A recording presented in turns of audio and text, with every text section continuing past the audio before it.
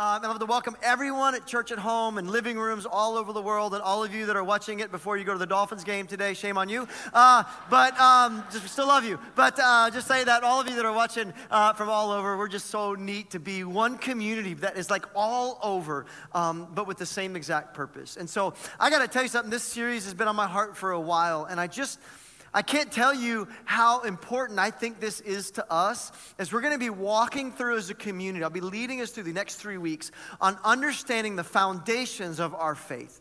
And the reason why I think this is so important is so many of us are going through this life and we think, you know what, like I believe in God or maybe even Jesus in the Bible and I'm going to heaven and I'm good. But you don't really understand what it's all about and how it all works. And there's for too long we've been going like, well, it's complicated and that's for the priest or the pastor. But what I want you to understand is that the faith that God wants us to have, that your faith is not just a spiritual thing for you one day in heaven, but that faith was designed to transform how you live life on earth. And when you truly understand the foundation of what and who Jesus is and what he's done for you and how it all works, it radically transforms who you are, how you live relationally, how you do business, the peace, the love, the joy in every aspect of your life. And so over the next 3 weeks, what I want to do is I want to just equip you with understanding things that are so powerful and important. And my heart is not just to stay on the superficial level like we often do, but to actually dive in a little bit deeper. You're going to have to take some notes over these next few weeks. Like we're going to go to college right now over these next 3 weeks because I want you to actually begin to get to the point where you're no longer like, well, I don't really know, but no, now I get it. I think there's going to be some light bulbs that come off today and over the next few weeks. And I think you're going to get to the point, hear me with this, where not only do you understand it, but you actually could lead other people to understand it because we have got a calling in our lives to be the church. And Jesus doesn't want you just to sit on the sidelines and let me or the pastors do everything. You've got a calling and you need to understand this as well. And so I'm just so pumped about this because we're going to be looking at some things in a much deeper level than maybe we ever have here as a church over these next 3 weeks. So I just want to encourage you.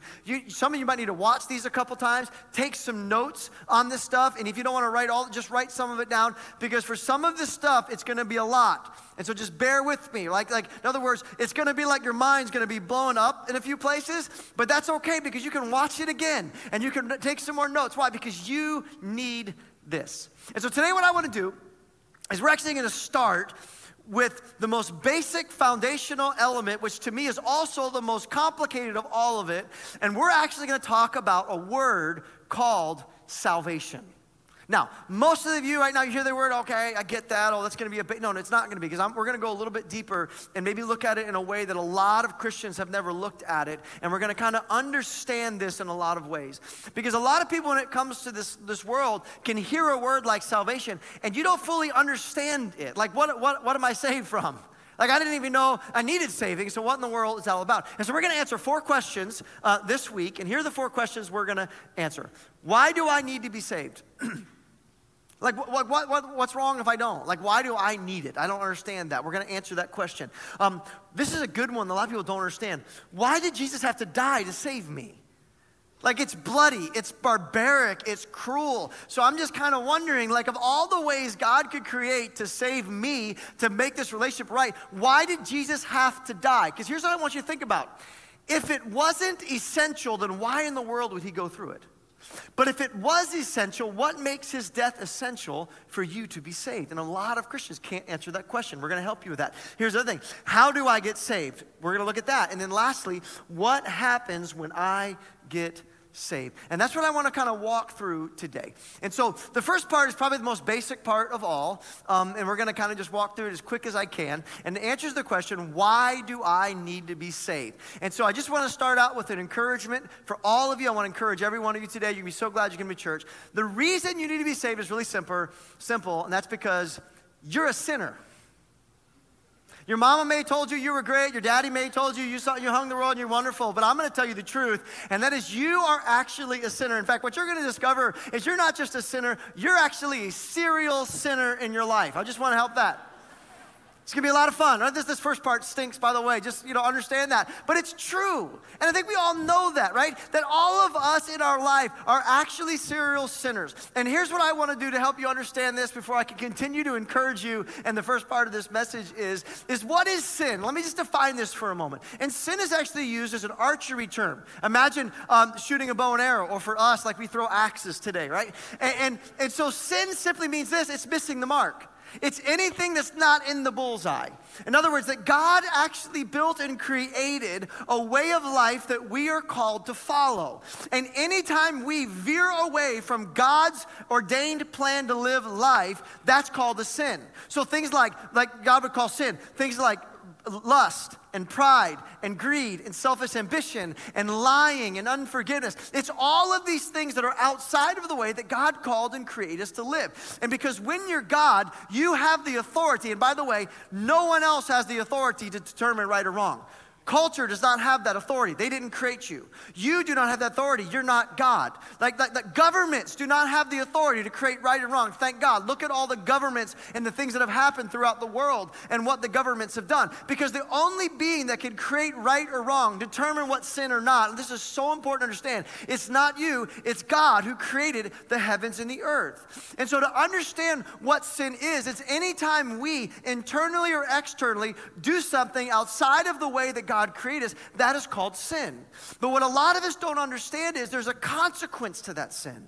And here's the three things that happen when people sin. I want you to hear this. Is that the first thing that happens is that the world gets broken. Anybody think the world's broken, by the way, right now? Right? Here's the second thing that happens with sin. You get broken. And the third thing that happens with sin, I want you to see this, is your relationship with God gets broken. And I want you to understand it this way, because there's a consequence for us missing the mark, and that consequence is external, look at the world, internal, it happens to us, but there's also a spiritual context, and that's what we're gonna look at last year, and that means it breaks your relationship with God. And let me just walk through these things kind of quickly, and the point is this: if you don't understand what sin is and what it does, you don't understand what salvation is. Do you understand that? Like, so many in the world go, I don't even need Jesus, because they don't understand they're a sinner, and they don't understand there's a consequence to their sin. So let's look at the world for a moment. How has mankind's choices and decisions broken the world? I don't think we need to spend a lot of time here, do we? Because you can turn on CNN or Fox News or anything in the world. You can look at high schools, middle schools, your own children, whatever it is, and you can see how broken the world has become because of our choices and decisions. In fact, I'll never forget the statistic that just has rocked me, is that anthropologists were studying through all the wars and all the people and throughout all time. And the best that they can guess is that 1 out of every 3 human beings that were ever born were killed by another human being in all time. I want you to because sometimes we live in a world, right? We sit on the Oprah show, oh, you're so good. You just got to follow the good in you. People are good. Like, everyone's just good. Follow that inner voice, and then you're good. In other words, we love to tell us we're good, but every single thing in history what we see around us realizes that mankind is not good. That 1 out of every 3 are killed. I'm not even going to talk about, just real quick, but think about, like, when it comes to the people that have been sexually hurt. Some of you guys unfortunately know what that's like in this room. Do you know that there's only 20% of women report in America to be sexually abused, assaulted? 20%. By the way, everyone also tells you it's far more than that, because most of them don't get reported. I want you to wrap your mind around the brokenness of mankind and the hurt and the damage that our sinful nature has actually caused. Think about the people that are starving and hungry in the world. Hundreds of millions of people don't have enough food. Why? Is it because the environment can't create it? Is it because God's world doesn't work? No. In fact, do you know that right now, even with all the brokenness in our environment, if you will, that this world produces enough food to feed everyone on earth and 4 billion additional people. So why are people starving? Because of the corruption and the brokenness of governments and mankind. In fact, we have a ministry there. We help feed and educate 800 and something kids every day. We realized we had to actually go ourselves to bring money and supplies over there to make sure it actually got to kids. I'll never forget the time we were there, and there was all of this stuff and shoes and everything and soccer balls we were donating to these kids. And as I was sitting in that line in customs ready to give them to all of these kids, I watched the custom workers in broad daylight in the government of Haiti open up the bags and start taking stuff for themselves. They didn't even care. And I began to get mad. And the police officer right next to me is like, don't say anything, because then they'll just take it all. See, the problem, I want you to see this. See, the problem with the world isn't that God didn't create enough. It's that there's a brokenness in us, and selfishness and pride and greed and lust and anger and unforgiveness, and the hurting and the wounding of brokenness of people has broken this world. But see, here's the thing. It actually gets worse. Sin didn't just break the world, it broke us. And sometimes it broke us because of other people's sin, right? And I don't know if you've ever been hurt or wounded by other people, but here's the hard part of that. Is sometimes it gets broken because we actually do the breaking. And some of you are like, well, I've never killed anybody. I've not done that. I don't even know what, I'm not that bad of a person. And hopefully you didn't, especially if they're sitting next to you. But let's get real and personal. Let's get through the depressing stuff quick enough to get to the good stuff, all right? Have you ever spoken a word out of anger and spoken an identity over someone that hurt them and wounded them? Have you ever said to someone, you're always, you're never, you're just like? And everybody would raise their hand right now, including myself. So what am I saying? So through your anger, you've broken another human being, therefore you have sinned. Anybody here ever sell something, want to get a promotion, and you decided that, you know what, even though as you look at their budget and that, they can't afford the car, they can't afford the house, and you know it, but you don't really care about how it affects them, you just want the sale and you sell it to them anyways without saying a word? By the way, the Bible calls that selfish ambition. That's a sin. How many of you ever, in trying to sell something, everyone's feeling guilty right now. This is going to be great. Anybody ever be in a sales meeting or there you are trying to sell something to someone, and it's not that you lied, but you manipulated the information to make your product actually look better than it really is, and you maybe, once again, not lie, anybody ever do that? Most salesmen are like, yes, once or twice last week, right? Right? Jesus says this, if we don't treat people as objects for our own pleasure, right? We're not supposed to do that. So if you look at a woman lustfully, you've committed adultery in your heart. Let's just skip that one. So what about greed? What about greed? Well, I'm not greedy. Well, listen, here's what God, who makes the rules, are. He says that 10% of everything you have needs to come into a storehouse. And if you don't do that, and you take some of that tithe, that 10%, and you spend it somewhere else other than giving it to him, he actually says you're a thief. In other words, I want us to understand something, that when it comes to sin, it's not just the world's problem, it's our problem. In fact, the Bible says this, that for all have sinned and fallen short of the glory of God. And why am I saying this? And it's not to beat you up, and please hear this. I don't want to speak that identity over you. Because I know we're all broken and we all messed up and sinned, and we're going to look at the end. That's why Jesus would do what he do to redeem us, so we wouldn't be defined by our failures and a mistake. But if we don't even see the fact that we are a sinner needing of a Savior, we'll never understand salvation if you don't understand your own brokenness. And so we discover, right, sin, our brokenness, right? It breaks the world, it's obvious. We look in the mirror, it breaks us. But here's a third thing that it does, and I want you to see this as well. It's not just internal and external, it's spiritual. It breaks our relationship with God. In fact, the Bible actually says that the wages of sin is actually death. And when God created Adam and Eve, and you can go back in the beginning to read this, right? And he created Adam and Eve, and he gave them a choice. And the choice he gave them is, hey, you can follow me and obey me, if you will. And we can live in this garden together and have this wonderful relationship. You won't even know what sin is. You won't even have the desire for things. You won't even struggle with lust and greed and pride. And you can live in relationship with me forever and ever and ever. And you will be my people, and I'll be your God, and you can have dominion over all of creation. But because it's a love and a relationship, I'm also going to give you a choice. Because if you don't have a choice, it's never really love, is it? You can only choose. If you can't choose, it's not really love, it's forced. And so God told Adam and Eve the same thing he would basically tell us. Hey, I'm going to let you choose. And if you choose not to trust me, then you can actually eat from the tree of the knowledge of good and evil. And it's not about the fruit. It's about what it would do is awaken in them and then understand the sinful nature and the struggle, by the way, that we all know because we battle with it. And I want you to think of it like this. If you ever had a young child, you understand that there are certain sins they don't understand, right? They're not awakened to it. They don't struggle with that yet. And so God created us that we could live in this life without even having the battles that we faced. But what did Adam and Eve do? And then he told them, but if you ever do that, you will die. Understand, see, the wages of sin are death. There's a spiritual consequence. And so when Adam and Eve did that, what took place? God pushed them out of the garden. He actually, for the first time, shed blood, and that's a significant thing, of an animal to make coverings for them. For the first time, they felt an emotion God never wanted us to feel, and that's guilt and that shame and separation from God as they ran away from him. And so God put these angels in front of the garden and says, no longer will mankind be able to be in my presence because of their sin, and their sin has broken this relationship with me. And so he's separated from God. And listen to this. Every temple that God ever told the ancients to build for him, in every single one, there was a separate room in the back called the most holy place. And that's where God's presence dwelled. And there was always a curtain that separated God from mankind. Because our sin, I want you to hear this, our sin breaks the world, our sin breaks us, and our sin broke our relationship with God. Why do I need to be saved? Well, somehow I need to restore this relationship with God spiritually that is broken. Somehow I need to fix me that is broken. And somehow we need to heal a broken world. And what you're going to discover is that Jesus and salvation were the solution for all three of these things. So to answer the first question, right? Here's the first question. Why do I need to be saved? Because you're a sinner. Now here's the next question I want to deal with. But why did Jesus have to die?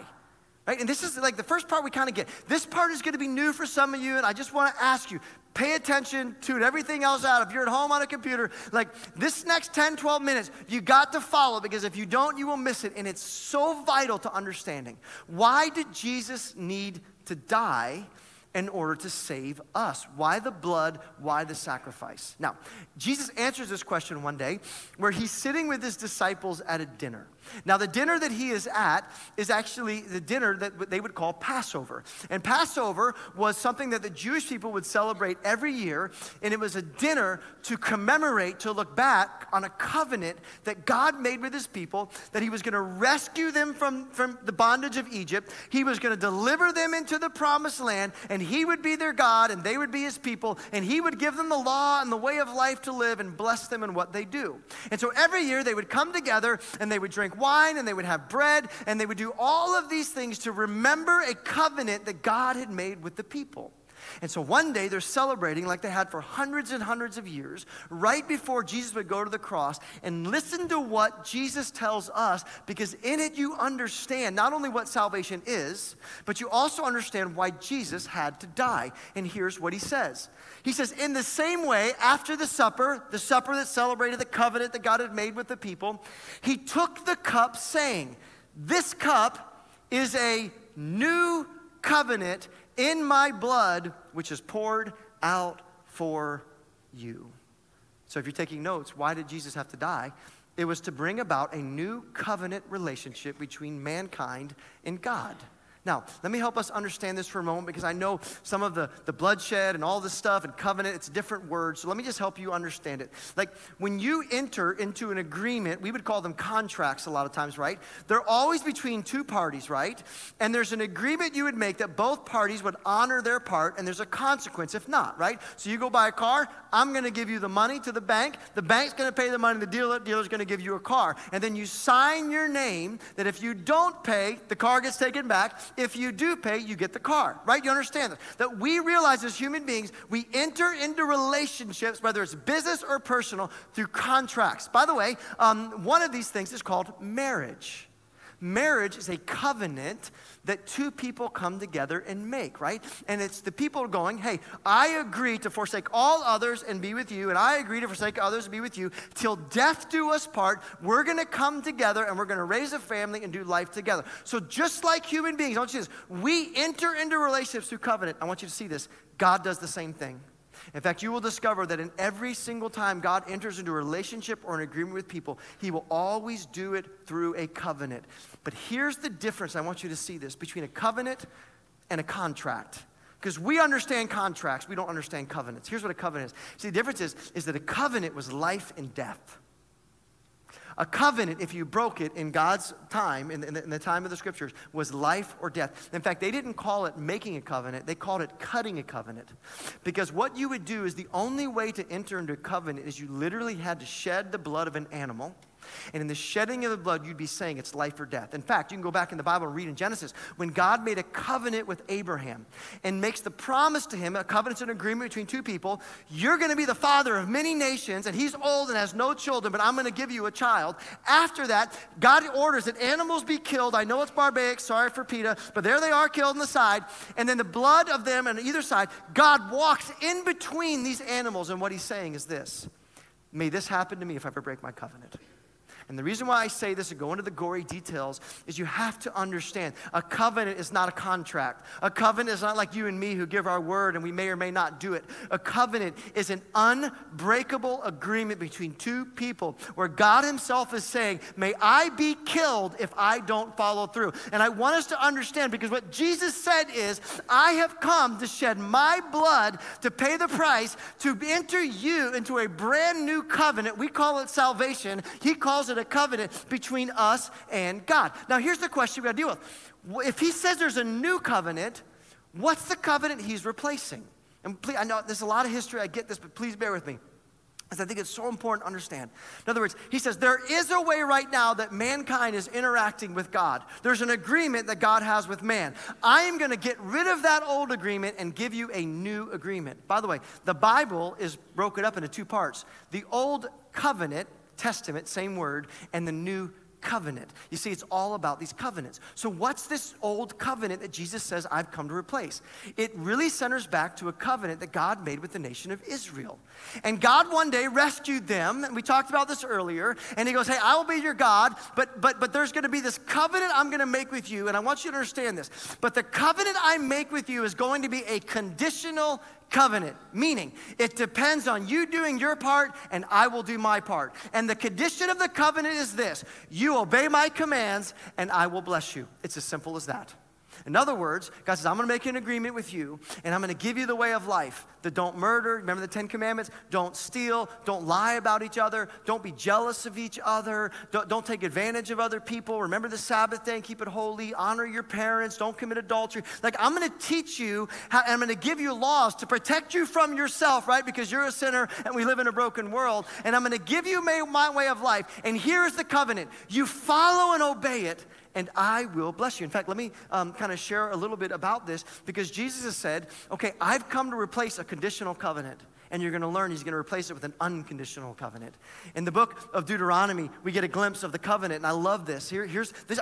This is how God enters into relationship with people. He says this, and I want you to notice how many times God uses the word if.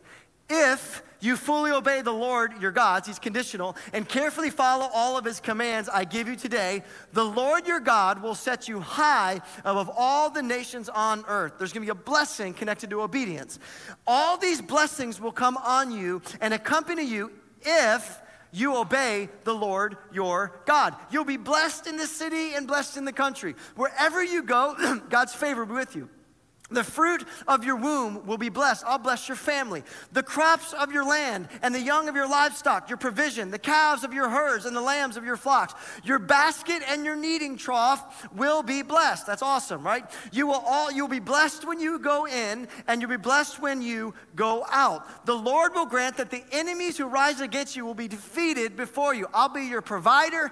I'll be your protector. They will come at you from one direction, but flee from you in seven. The Lord will send a blessing on your barns, your retirement. Some of you are like, thank you. And everything you put your hands to, the Lord your God will bless you in the land that he is giving you. Do you see this? It's once again, over and over again. The Lord establishes you as his holy people, as he promised you on an oath. There's the word again. If you keep the commands of the Lord your God and walk in obedience to him. In other words, Jesus, I've come to replace this conditional covenant that was based upon you getting it right. Now, the second part of the covenant is this. I want you to see this. However, remember, it's an agreement between two people. If you don't obey the Lord your God, and you do not carefully follow all of his commands and decrees I am giving you today, all these curses will come on you and overtake you. So God goes to his people. I want to be your God. I want you to be my people. And I'm going to actually make a covenant with you. And by the way, animals were killed, blood was shed to seal this deal. And he asked the people, do you agree with this? And all the nation says, we agree. And so all of mankind is now being judged under this covenant. If you follow and obey God, I will bless you. And if you disobey me, I will distance myself with you. And you know what God did? Exactly what he promised in a covenant to do. And as the nation of Israel followed him, they were blessed beyond any nation on earth. He gave them the promised land, which they didn't build. He began to give them all of this gold and silver, and they were so wealthy as a nation that it is said that in the days of Solomon, that rocks were like silver and silver like rocks. There was just, everybody had so much excess. All of the nations around feared them and were awe and wouldn't dare mess with them because they saw the mighty power of God be their warrior and their army and their leader. God protected them from disease. We could use a little bit of that right now, right? God blessed them in everything they did. And God blessed them in such a way that all the nations on earth looked in awe and wonder. And other rulers and kings would sit at the kings of Israel's feet to learn in awe and wonder because God's favor was on them. And what did God do? He fulfilled his covenant because it's unbreakable and God cannot lie and he always will do what he said. But what happened next? The nation of Israel broke their covenant. They bowed down and served other gods.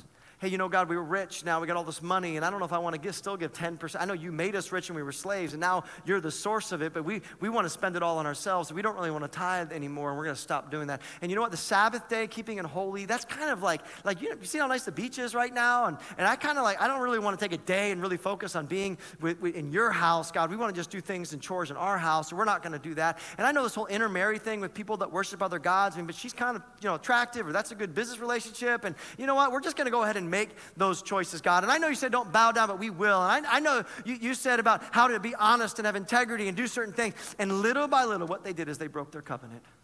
And just like God promised, what happened, and the curses came upon them. And this nation that was mighty and great fell, and they were taken as slave, and they were destroyed, and everything they had was lost. And I'll never forget this moment in the scriptures where some of the people begin to accuse God of breaking the covenant. And he says to them this powerful thing, hey God, we're not blessed, you promised. And God speaks to the prophet Jeremiah, and he says, listen to me, show me your certificate of divorce. You were the one that was unfaithful to me. And I want you to hear this. What he's saying is, hey, I gave everything to you. This wasn't a religion. This was a relationship where I was like your father and your God, and you were actually unfaithful to me. And it was only after your unfaithfulness that I walked away. And so here we have it. And I want you to see this. This is the covenant that people are living in when Jesus makes this statement, is that everyone is living in a conditional covenant. The problem is none of us can get it right. The problem is that what happens is that the relationship with God turned into this religion where everyone's just trying to get it. I'm not good enough. I messed up again. Another animal has to die. Oh, I'm separated from you. You're in the Holy of Holies, and I can't get near you. And all of a sudden, this relationship with God became a weight and a burden. In fact, Jesus even said that. He even said that you heap these burdens upon people that you can't carry, meaning following God's law. You yourself can't do it, but you're putting it on other people. And here you have mankind separated from God, broken in our sinful nature. God told us what to do. We don't have the power to do it. And we're separated from God and broken. Where ourselves are broken, the world is broken. And then Jesus gathers them around the table and he says, but I'm going to bring a new covenant to you. See, oftentimes we don't think of salvation as a covenant. But he says, I'm going to actually build this new and create this brand new salvation that is going to help transform your life and your relationship with God. And I love how the scriptures talk about it because it's such a powerful statement when you hear what goes on, because you see the scriptures talk about this and you see them talk about how Jesus, once again, it's not just about salvation to get you into heaven, but it's a covenant relationship between God and you. And he goes, I have come to bring about, to shed my blood to enter you into this brand new unbreakable covenant with God. And we see it kind of talked about here in Hebrews 8:6. He says, but in fact, the ministry Jesus received is superior to theirs, as the covenant, which he is the mediator, is superior to the old one, since the new covenant is established on a better promise. So now that you understand that, right? So he says, hey, the old covenant was all about you getting it right, and if you got it right, God was your fan. But if you got it wrong, you were judged, and you lived with the weight and a burden, and you were never good enough. And Jesus, we're told, has come to bring a new covenant that's not going to be like the old one. It's going to be better. And then we continue, we kind of hear what is being told. And I want you to understand, this is salvation. Remember, that salvation, we've so cheapened it. It's not just raise your hand. It's not just, oh, I believe that God exists. It's a covenant between you and God. For if there had been nothing wrong with the first covenant, no place would have been sought for another. But God found fault with people and said, the days are coming. Okay, this is written hundreds of years before Jesus. They're quoting Jeremiah. The days are coming, declares the Lord, when I will make a new covenant. See, they're ready for it with the people of Israel and with the people of Judah. It will not be like the old covenant I made with their ancestors when I took them by the hand to lead them out of Egypt, because they did not remain, there's that word again, faithful. Do you notice how God, when he thinks of you, it's not a religion, it's a deep relationship, that when he looked at these people running away from him, he called it adultery. Do you see the heartbeat of God? It's personal. I want you to see that. Please understand that. He goes, because you didn't remain faithful to my what? Covenant. And I turned away from them, declares the Lord, because it was conditional. But I love what he says next. He goes, this covenant I will establish through Jesus with the people of Israel after that time, declares the Lord. And I want you to hear this. I love this. I will put my laws in their minds. I will write them on their hearts. I will be their God, and they will be my people. In other words, he tells these people living in guilt and shame, I'm not good enough. Hey, don't worry. I'm going to send a new covenant, a new way to have a relationship with me. It's not going to be like the old one on a tablet of stone saying, obey this or else. No, it's going to be a personal covenant where I'm going to be your God, and you're going to be my people. And it's going to be something inside of you, on your heart and in your mind. It's going to be a relational thing between you and me, not something, a religious thing. And he continues about this new covenant. No longer will they teach their neighbor or say to one another, know the Lord, because they will all know me, from the least of them to the greatest. And then I love this part of the covenant. For I will forgive their wickedness, and I'll remember their sins no more. Understand what he's saying. I says, I'm promising you something. I'm going to create a new way for you to interact with me, a new relationship, if you will. And it's not going to be like the old, which is conditional on you getting it right. In fact, I'm not going to define you by your sins. I'm not even going to remember them. I'm going to actually forgive you even when you don't deserve it. This new relationship that I have with you is not going to be conditional on you getting it right. It's going to be filled with grace and love, and you're going to have this new relationship with me and you, and this is what I have come to do.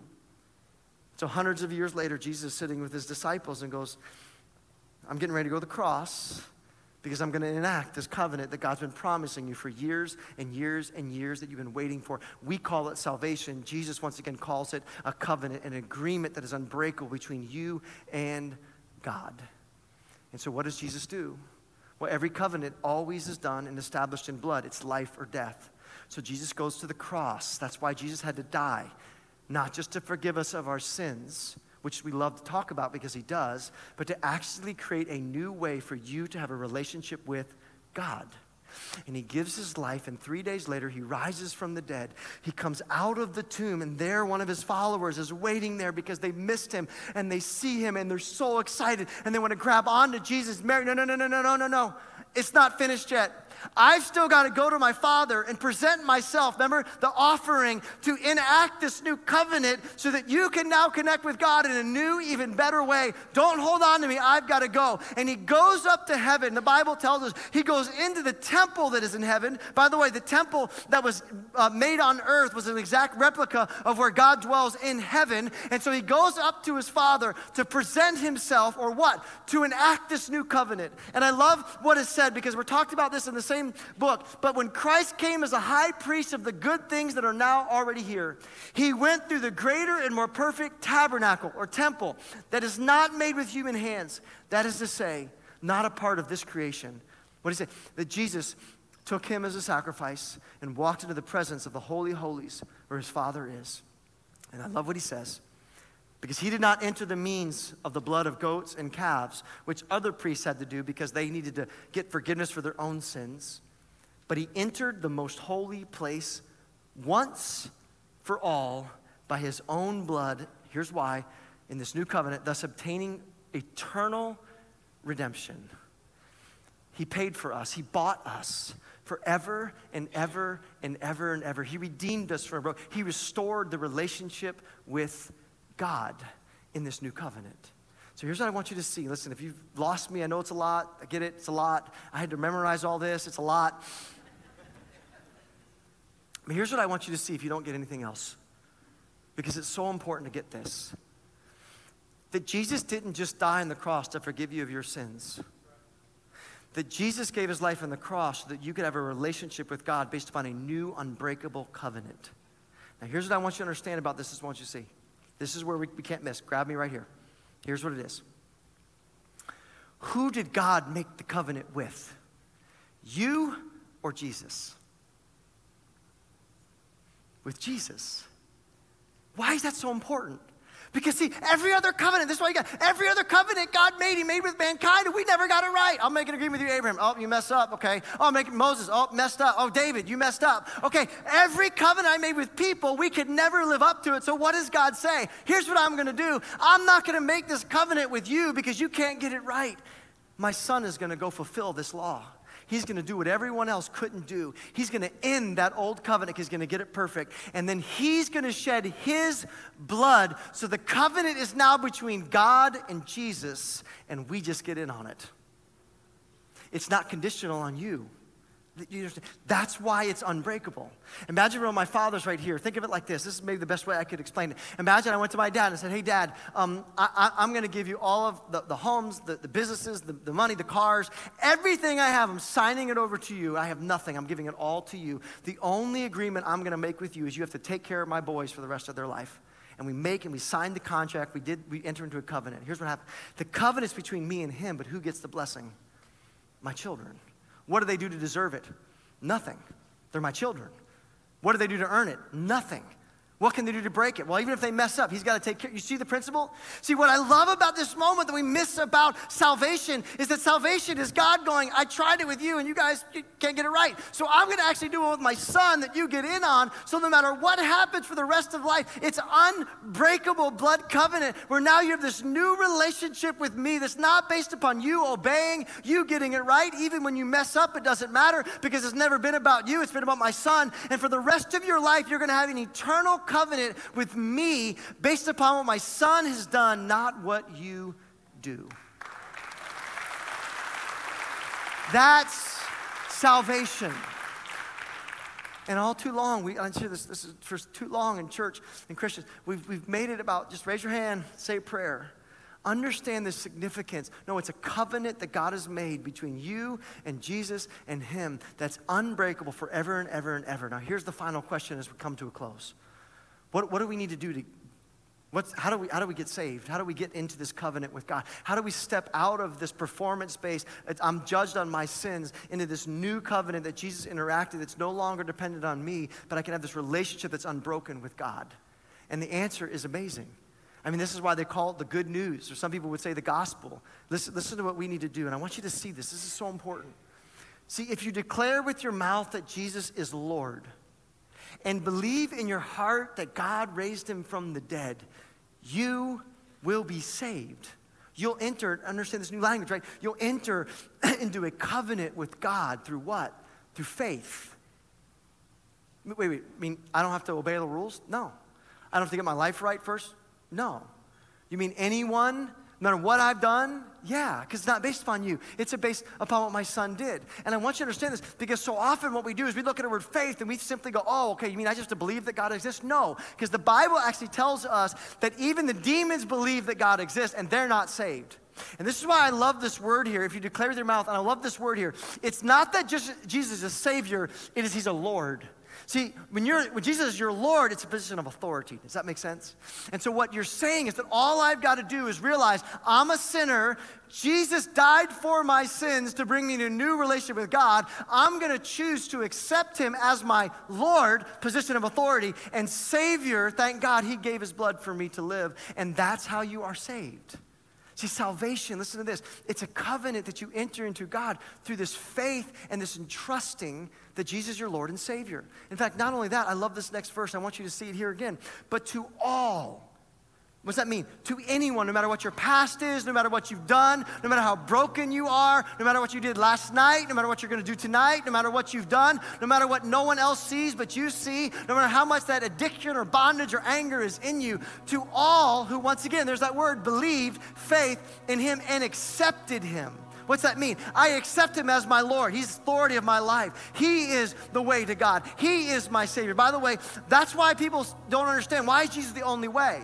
Well, he's the only one that entered into covenant with God. No one else. Buddha didn't die for you. Muhammad didn't die for you. God never made a covenant with them. He made a covenant with his son. And that's why Jesus said, I'm the way and I'm the truth and no one gets to the Father except through me, because there's no other covenant that God made. And I love what he says here, because this I want you to see. To anyone who believes, puts their faith in him as their Lord, accepts who he is. Notice what we get. He gave the right to become children of God. Do you notice that the word of salvation wasn't connected to religion, but a relationship? That Jesus did all of this not just to save you from hell and get you to heaven. He did all of this because in this new covenant, God becomes your Father.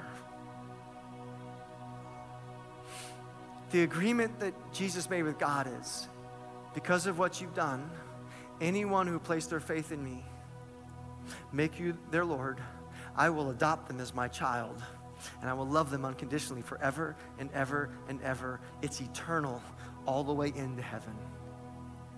And too often in our lives, we've turned salvation as, hey, raise your hand, say a prayer so you don't go to hell and you go to heaven. And what God is saying, no, salvation is deeper than this. It is a covenant between your Father, God, and you, where he agrees to be your Father who loves you unconditionally, no matter what you do, forever and ever and ever, and adopts you into his family. It is not simply a religious thing. It is a relationship thing. In fact, I love this verse, and it's unconditional because it's not about you. The covenant is with Jesus. And I love this. He says, for I am convinced that neither death nor life, neither angels nor demons, neither the present nor the future, nor any powers, neither height nor depth, nor anything else in all creation, any choices you make, will be able to separate us from the love of God that is in Christ Jesus our Lord. Do you understand the covenant you are a part of?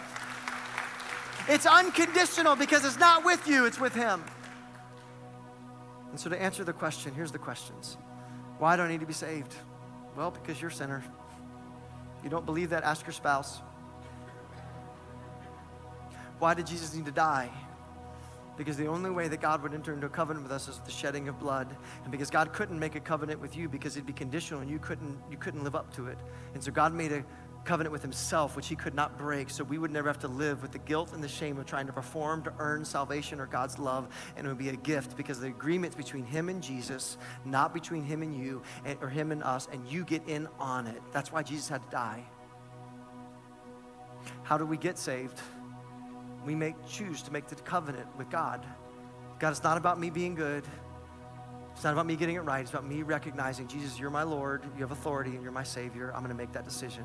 And what happens when you get saved, you enter into a new way you connect with God that's an unconditional, loving Father relationship forever and ever and ever, all the way through heaven.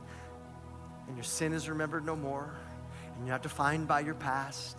You're a brand new creation, all because of this covenant that Jesus gave his blood to do. And my heart in this, I know we gave a lot of history, but I wanted us to truly comprehend and understand what's at stake with salvation and the decision that you make if you want to be saved. And right now, with every head bowed or a Boynton campus here, even online, I want to give you that opportunity to enter into that covenant with God by making that decision. And we're going to have pastors come out of both of our campuses to lead you. Let me just pray over you and pray over people that maybe have never made that decision. Maybe light bulbs have come off right now and you go, now I get it.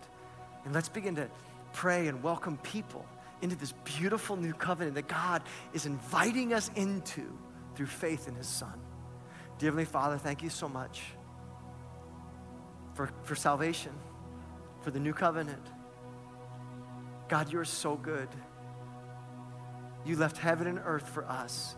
You sacrificed your own blood to be in relationship with us. Thank you for your covenant of salvation. In Jesus' name we pray. Amen.